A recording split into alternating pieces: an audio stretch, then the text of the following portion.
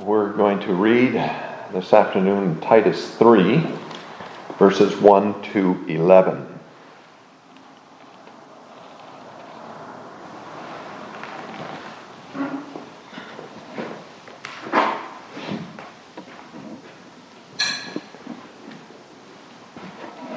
Titus 3, verses 1 to 11.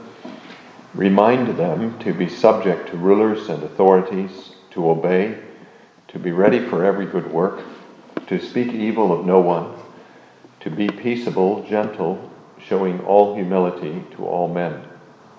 For we ourselves were also once foolish, disobedient, deceived, serving various lusts and pleasures, living in malice and envy, hateful and hating one another.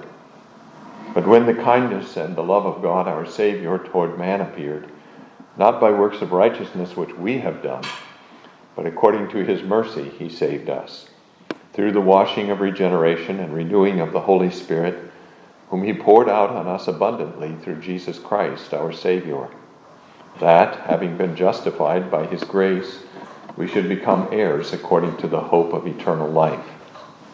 This is a faithful saying, and these things I want you to affirm constantly, that those who have believed in God should be careful to maintain good works. These things are good and profitable to men. But avoid foolish disputes, genealogies, contentions, and strivings about the law, for they are unprofitable and useless. Reject a divisive man after the first and second admonition, knowing that such a person is warped and sinning, being self-condemned. We're going to, brothers and sisters, divide this section of Titus chapter 3 into two parts. What I want to do this afternoon is talk about the hortatory section of the passage, which is verses 1 and 2, and then verses 8 to 11. And we'll save for next week, God willing, verses 3 to 7, where Paul has that very compact description of the gospel of grace. There are a couple of things we want to notice about the verses that we're going to be considering.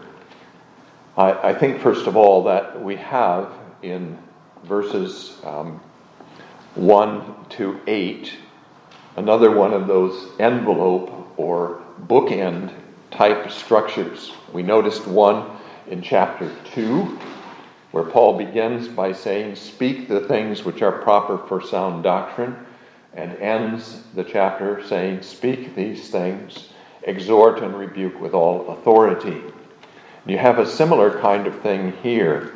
In verse 1, he says, "Remind them to be subject to rulers and authorities, to obey, to be ready for every good work." And then in verse 8, "I want you to affirm these things constantly, that those who have believed in God should be careful to maintain good works." Notice the reference to good works again.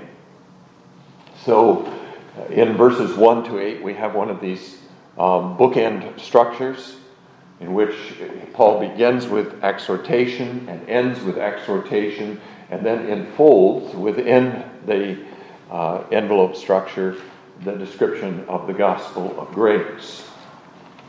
And he concludes the whole section that we're going to be considering then with some negative exhortations. Avoid foolish disputes, reject a divisive man. Now, one other thing that we should notice in general about this section is that the apostle is here now instructing Titus about what to teach all the saints. In chapter 2, remember, the apostle was teaching Titus, or instructing Titus, to teach various groups, different things to various groups, to older men, older women, and so on.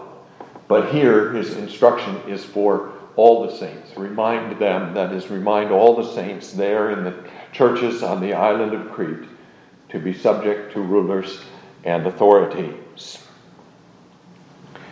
So the way we're going to divide this these verses then is we're going to take first the exhortations in verses 1 and 2. Then we're going to look at the exhortation in verse 8. And then we're going to close in the third part with the exhortations in verses 9 to 11. And as I said, we'll save verses 3 to 7 for next week. So in verses 1 and 2, then, first of all, we have instruction to Titus to teach the saints to be subject to rulers and authorities and to obey. Now, the two words that the apostle uses here for those in authority, translated by the New King James as rulers and authorities, could perhaps be translated a little bit more precisely as principalities and authorities. That word that is here translated rulers is in fact in other New Testament passages translated as principalities. And I think that the difference between the two words then that the apostle uses is that first word probably refers to those who are highest in authority. So that the apostle would refer in that principalities or first men or principal men to Caesar, to men who were at the pinnacle of government in local regions, like at the time of Jesus, Pontius Pilate or King Herod, for example. Those kinds of men, the highest of authorities. And then in the word authorities, he would comprehend all the other governmental officials to which the saints had to be subject and obedient. If we were going to make the same kind of distinction using the kinds of offices we see in our own government today, we would say perhaps that principalities includes the president and the governor and the mayor and the Supreme Court justices of federal level and state level and so on, and authorities, all those other authorities to which we must be obedient, like police officers, other judges, representatives, and so on, those kinds of authorities. And what the apostle is indicating then by using these two words is that in life, in our life in the state, there are many different authorities to which we must be subject. There's not just one ever. Even in a monarchy where there's one man who stands at the pinnacle of all the government of the empire, still there are many other officials underneath him, ultimately answerable to him. And we are to obey also those officials, those authorities. So that's one thing. Then we want to look also at the words he uses, especially that word to be subject. This is the same word that he uses when he says to young women in chapter 2 that they should be subject to their husbands. And also the word that he uses about bondservants, that they should be subject to their masters. So the apostle has singled out different relationships here in this epistle. Different relationships of authority and obedience, the subjection of wives to husbands, the subjection of slaves to masters, the subjection of citizens to civil authorities. And has pointed us to the truth then that there are all kinds of different areas in life and all kinds of different aspects of life in which we have to be subject to authorities. This whole idea of authority and subjection to authority is one that permeates, in fact, all of our lives. And it permeates all of our lives because this is the way God created the world from the beginning. And there are some who say that God instituted, for example, civil government in response to sin, that civil government became necessary because of sin. I myself am not inclined to that position. I think rather that God established authority from the very beginning, and that even if the world had remained unfallen, these different types of government would have come into our lives. Because God created us in such a way that we need to be subject to authority in different areas. And so when God created Eve, he created her to be a helpmeet for Adam, or suitable to Adam, one who was subject to him. And if Adam and Eve had had children there in the Garden of Eden before the fall, those children would have been commanded to be subject to their parents. And if the world had continued unfallen, undoubtedly, I think, civil government would have developed and so on. God created us to be in these relationships of authority and obedience. And we are all, in various ways, to be subject to authorities. Even those who are in authority in one area of life have to be subject to authorities in other areas of life.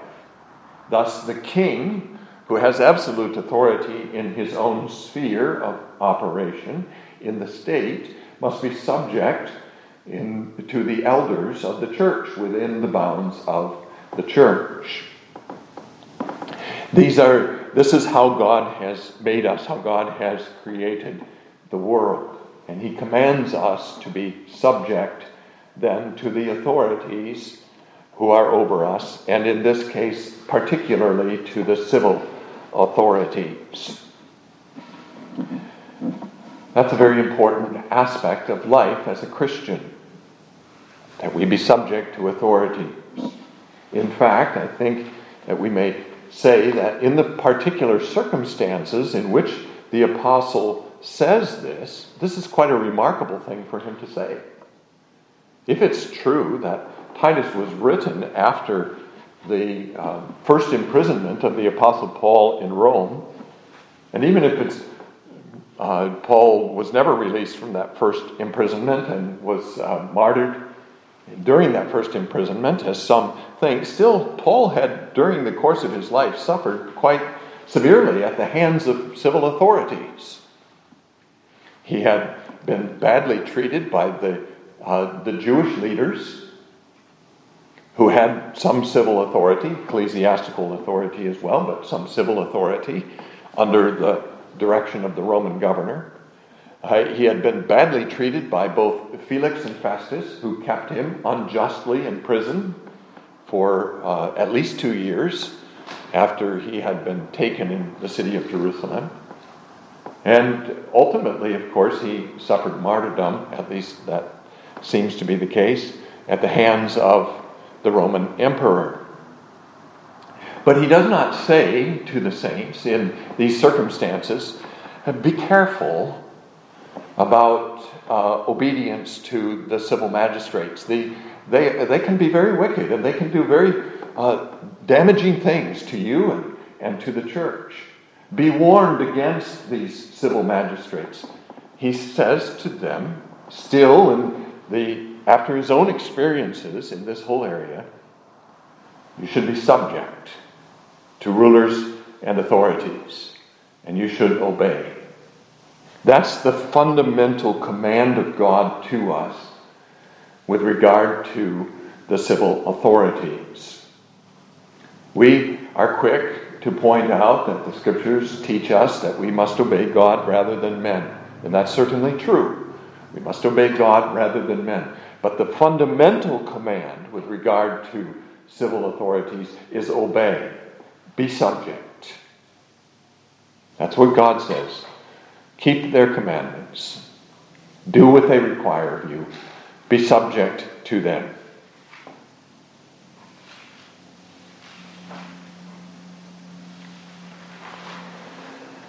So that's the first thing that he asks Titus, or urges Titus to teach the Christians there on the island of Crete.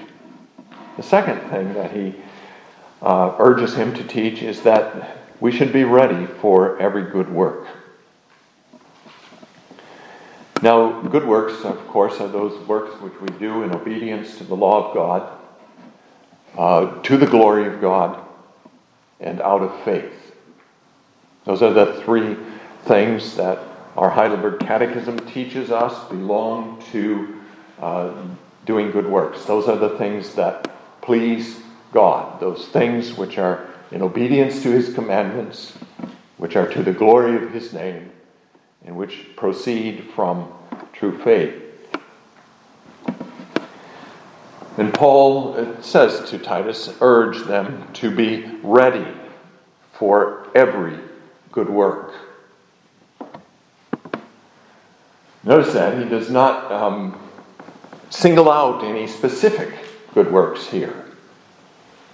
He's thinking in terms of the whole of the second table of the law. And he's saying you should be ready for these good works. These good works which have as the root commandment loving your neighbor as yourself. So they're not just those works then in which we refrain from injuring the neighbor on those occasions when we encounter him, but they are those works in which we actively seek to do good to our neighbor. And Paul says not only that we should be doing these good works, but that we should be ready for them. That is, we should, in our encounters with our neighbors, be mentally prepared for doing such good works, for loving our neighbor as ourselves and doing to him those things which we would want him to do to us. Now, what is implied in that being ready for good works? Well, first of all, it implies being trained in the law, understanding the law of God. Even the natural man has some basic understanding of what God's law is. Paul talks about that in Romans chapter 2, for example. And it's certainly true that men know that murder is wrong and men know that adultery is wrong and so on. This has been the general understanding of fallen men through all the ages of the world. But nevertheless, that understanding of the law is perverted and corrupted by our fall into sin. And there are many things about that law of God that we openly reject or that we do not understand any longer. And we need to be trained in the law. We need to be taught what the law really means in all of its different implications and in all of its different applications to our lives. We need to study the law. We need to make it our meditation day and night. So that's first, being ready, being trained in the proper understanding of God's law. But there's also, in being ready for these good works, that we should be loving God with heart and mind and soul. The first and great commandment is love God. The second is love your neighbor.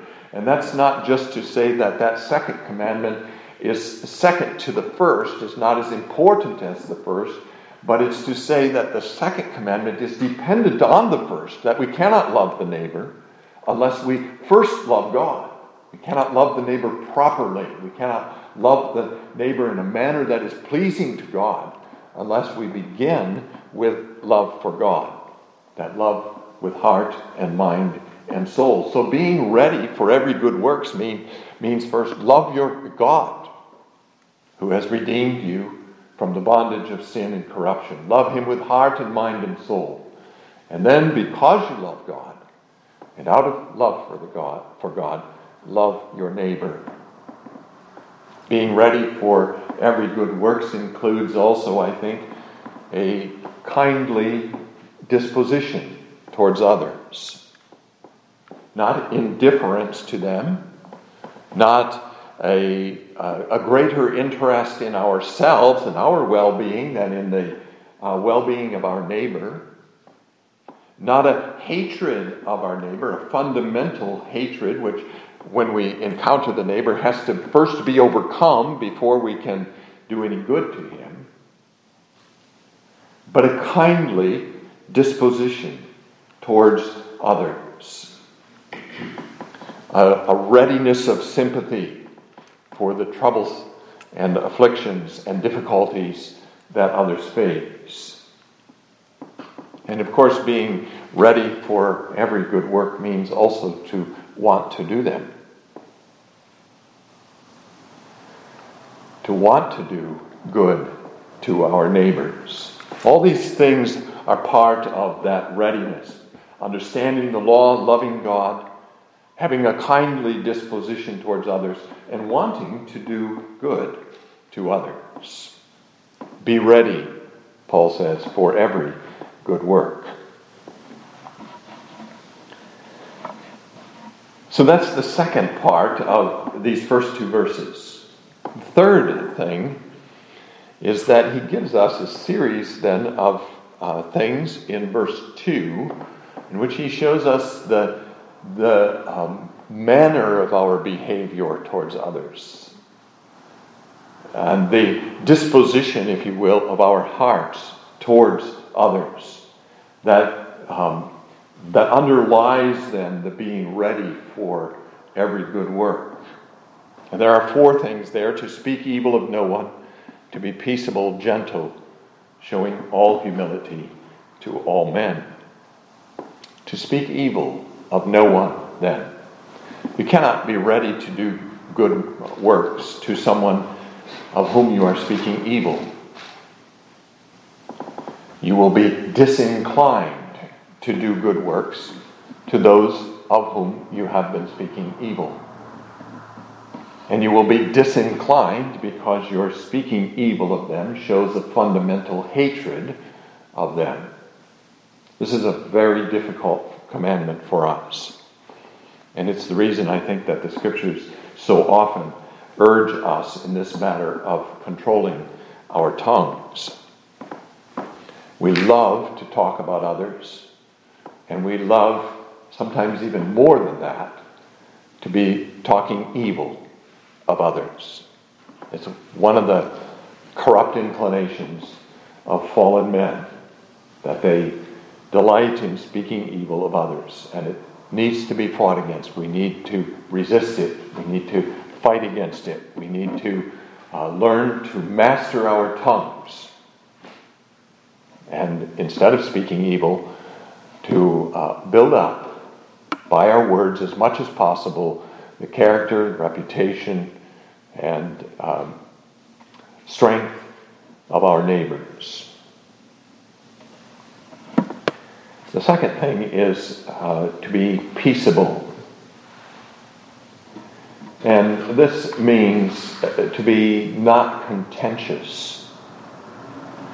Paul uses this word also in 1 Timothy 3, verse 3, when he's listing the qualifications for elders, and he says that they should not be given to wine, not violent, not greedy for money, but gentle, not quarrelsome. That's the same word as what we have here, not quarrelsome, not covetous. We must not be contentious, that is, we must not be always ready to pick a fight or to respond to injury by blasting the other person in whatever way is possible to us, or by immediately thinking about ways we can take vengeance. We're not supposed to be contentious.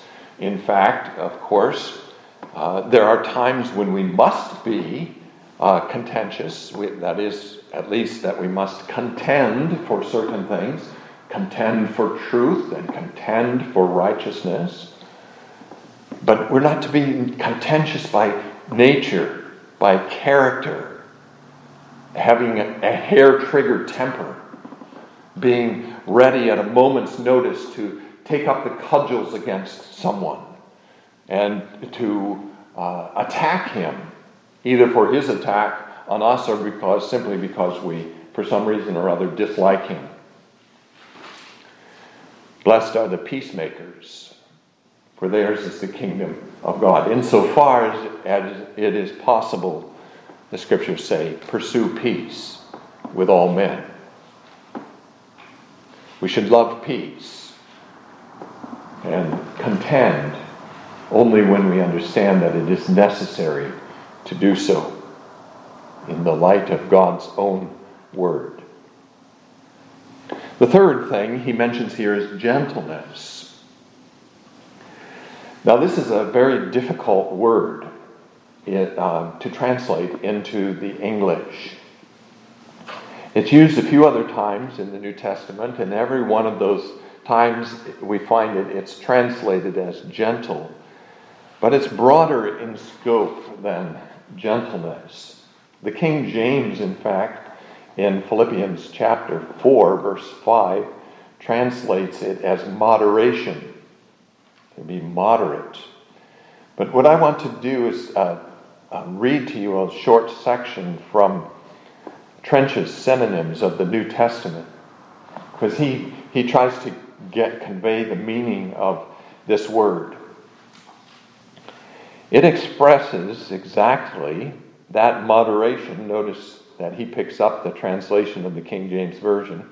That moderation which recognizes the impossibility cleaving to all formal law, of anticipating and providing for all cases that will emerge and present themselves to it for decision, which with this recognizes the danger that ever waits upon the assertion of legal rights, lest they should be pushed into moral wrongs, lest the highest right should in practice prove the highest injury, which therefore urges not its own rights to the uttermost, but going back in part or in the whole from these, rectifies and redresses the injustices of justice.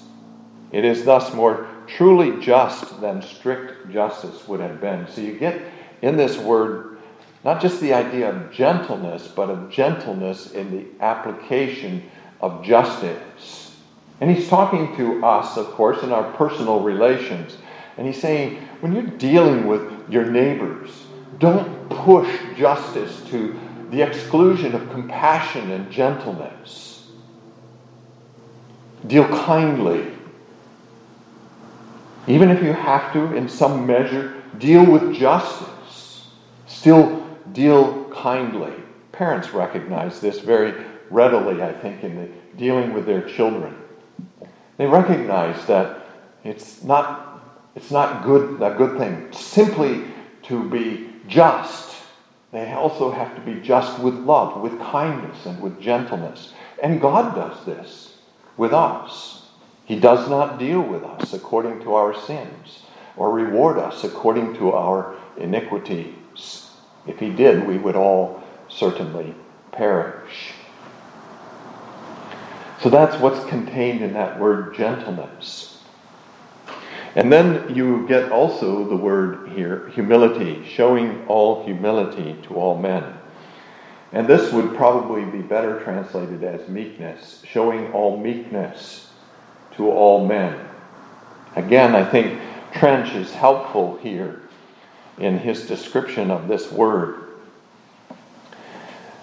He first of all takes this word and he says that this meekness is required of us in relationship to God. The scriptural meekness is not in a man's outward behavior only, nor yet in his relations to his fellow men, as little in his mere natural disposition. Rather, it is an inwrought grace of the soul. Notice he says this is possible only by grace. And the exercises of it are first and chiefly towards God. It is that temper of spirit in which we accept his dealings with us as good, and therefore without disputing or resisting. So accepting his dealings with us, even his harsh dealings with us, as good, without disputing or resisting. Then he goes on to talk about this in relation to men. This meekness, however, being first of all a meekness before God, is also such in the face of men. And this is where Paul is wanting Titus to apply it, by the way. Meekness towards men, even of evil men, out of a sense that these, with the insults and injuries which they may inflict, are permitted and employed by God for the chastening and purifying of his elect. This was the root of David's meekness when Shimei cursed and flung stones at him. The consideration, namely, that the Lord had bidden him, that it was just for him to suffer these things, however unjustly the other might inflict them. And out of like convictions, all true Christian meekness must spring. He that is meek indeed will know himself a sinner among sinners. And then he cites the example of our Lord Jesus Christ, who did not revile when he was reviled by his enemies. So this meekness is the receiving of injury from others without the immediate assertion of our own rights and response, but recognizing that we are sinners along with those who have sinned against us and deserving of the chastening hand of our God. So those are the three things that the apostle addresses in verses 1 and 2. Obedience to those in authority, being ready for good works, and then the attitude and disposition that enables us to do those good works which God requires of us. Not speaking evil, being peaceable, being meek and fair, or gentle and fair, and showing all meekness to all men. And that brings us then to verse 8 and the exhortation that we have there. Now, the beginning of verse 8 refers to verses 3 to 7, so we're going to skip over that. This is a faithful saying, and these things I want you to affirm constantly. The apostle is referring back to what he said in verses 3 to 7 there, and then he's saying, affirm these things constantly in order that those who have believed in God should be careful to maintain good works. Notice he says there, those who have believed in God. Do you believe in God? Then this is applicable to you. You should be careful to maintain good works. But notice also the difference between this verse and verse 1. In verse 1, he says, be ready for every good work. Here he says, maintain good works. In other words, don't just be ready, but be doing good works. And don't just be doing good works, but be maintaining them from day to day throughout your life. We never get to take a vacation from doing good works. We never get to say to ourselves, I've done my good deed for the day. Now I can please myself for the rest of the day. Now the commandment is universally applicable to every moment of our lives, every day of our lives. Love your neighbor as yourself. Maintain good works. Keep on doing good works day after day after day. Do not grow weary of them. Be careful, in fact, to maintain good works. This is especially difficult, of course, in the face of opposition and hatred from enemies to maintain good works. The temptation becomes very strong to respond with harsh words, with vengeance, if it's possible, within our power, with maltreatment, similar to at least to the maltreatment we have received from them. The apostle says, be careful to maintain good works. Vengeance does not belong to you, it belongs to God. You continue in good works, because these things are good and profitable to men. And I think he means not only to brothers and sisters in the Lord and to friends, but also to enemies. Remember what Peter says to wives. He says, you do not know, if you're married to an unbeliever, whether your good works will win your unbelieving husband. And the same can be said to us with regard to our enemies. Maintain good works, because you do not know how God might use those good works to save your enemy. Maintain good works towards your brothers who injure you, and towards your friends who sometimes make serious mistakes and treat you badly. Maintain good works towards them because they're good and profitable for them as well. They are the means in our behavior by which God shows His grace working in us and wins our brother back to us again. And they are the things that are pleasing to God. These things, these good works, are good and profitable to men. And then finally, verses 9 to 11. We have here in verses 9 to 11 two exhortations. The first in verse 9, avoid foolish disputes, and so on. And the second in verses 10 and 11, reject a divisive man. Now, in that first list, avoid foolish disputes, genealogies, contentions, and strivings about the law, we can be reminded, of course, that the apostle here is talking to a situation there in Crete where it was particularly the Jews who were contradicting and who were raising opposition to the sound teaching of the gospel. That's very clear in chapter 1, the last part of that chapter. We talked about it at that time. And so he has in mind particularly these Jewish contradictors, these Jewish people who were, some of them anyway, members of the church, but who had not shed some of that Jewishness which was not according to God's word, not according to God's law. They were often involved in foolish disputes or foolish questions, and Paul gives genealogies as an example of this. The Jews loved the genealogies, and they were always going back to the genealogies, and they were always discussing the genealogies, and they were always exploring all the different implications and so on of these genealogies, but not in a way that was profitable.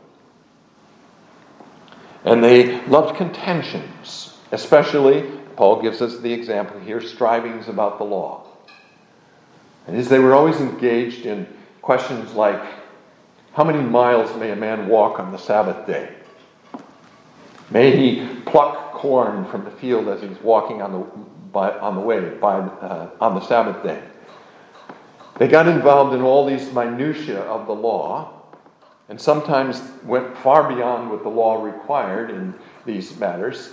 And they strove about these things, and they made all kinds of trouble for themselves and others about these things, while they were forgetting the weightier matters of the law, justice and mercy and faith.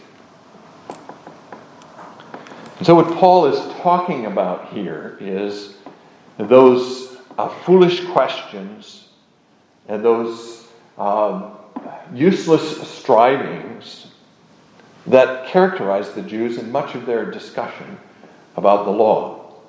And of course, the church today can get wrapped up in this kind of silly dispute, silly question as well. There are legitimate contentions about doctrine, about the law of God itself, things in which we need to defend the law, need to defend the truth.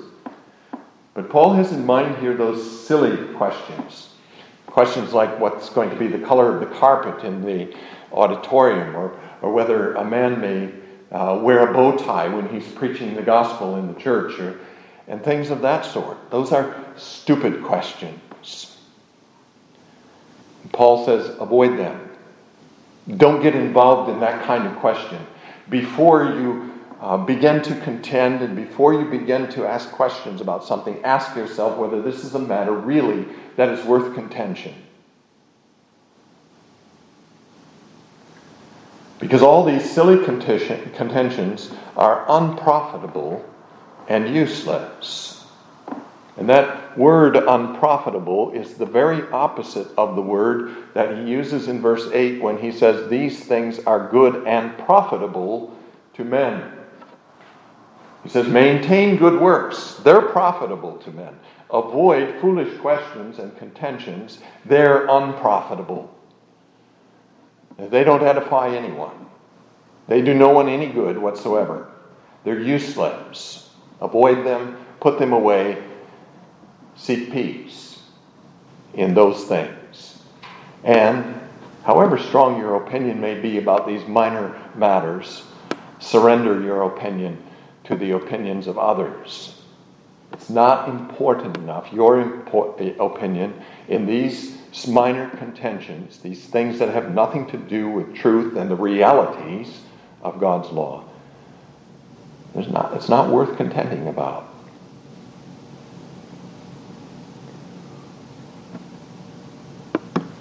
Just leave your opinion unexpressed. Keep it to yourself. Avoid these foolish disputes. But there are those in the church who are not ready to lay down the cudgels about these kinds of questions, and they become divisive. Sometimes they're divisive about important matters as well. And so Paul talks about divisive men in verses 10 and 11.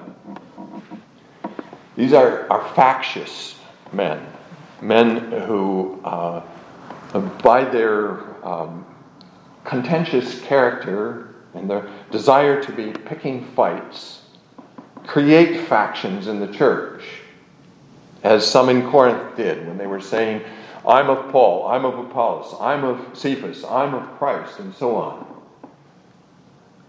There are men who are given to that kind of factiousness and who break up the unity of the church and who break relationships between brothers, who create hatred and envy and strife between brothers because they are contentious about things that don't matter, or because they're contentious about things that matter but don't know how to conduct contention properly in the right spirit and according to the Word of God.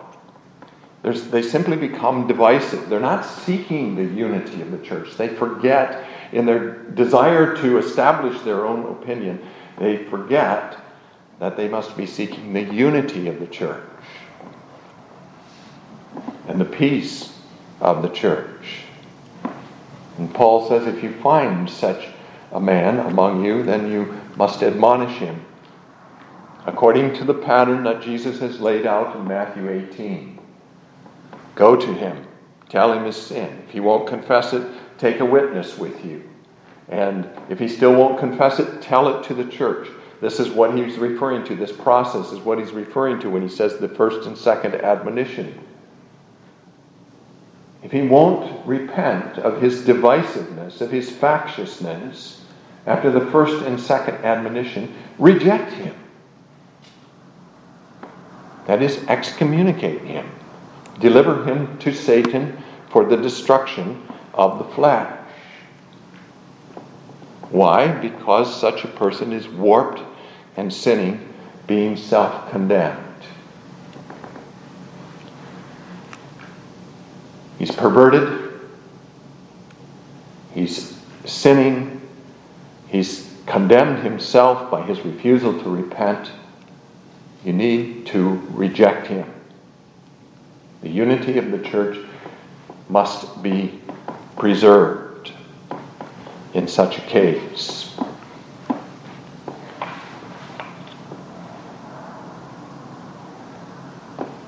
So that's the admonitions. Now, we're going to see next week, of course, that these admonitions or exhortations that the apostle gives here are grounded in the gospel, as described by the apostle Paul in verses 3 to 7. And we'll see that relationship more clearly. But right now, of course, what we're seeing is the good, sound instruction that the apostle communicates to us through Titus about life in the world, life as a Christian, life in relation to the civil magistrates, life in relation to all men, life in relation to our brothers and sisters in the church of the Lord Jesus Christ. We need to hear those admonitions. We need to seek to obey them, to remember them, and to apply them to ourselves. May God bless His word for our good.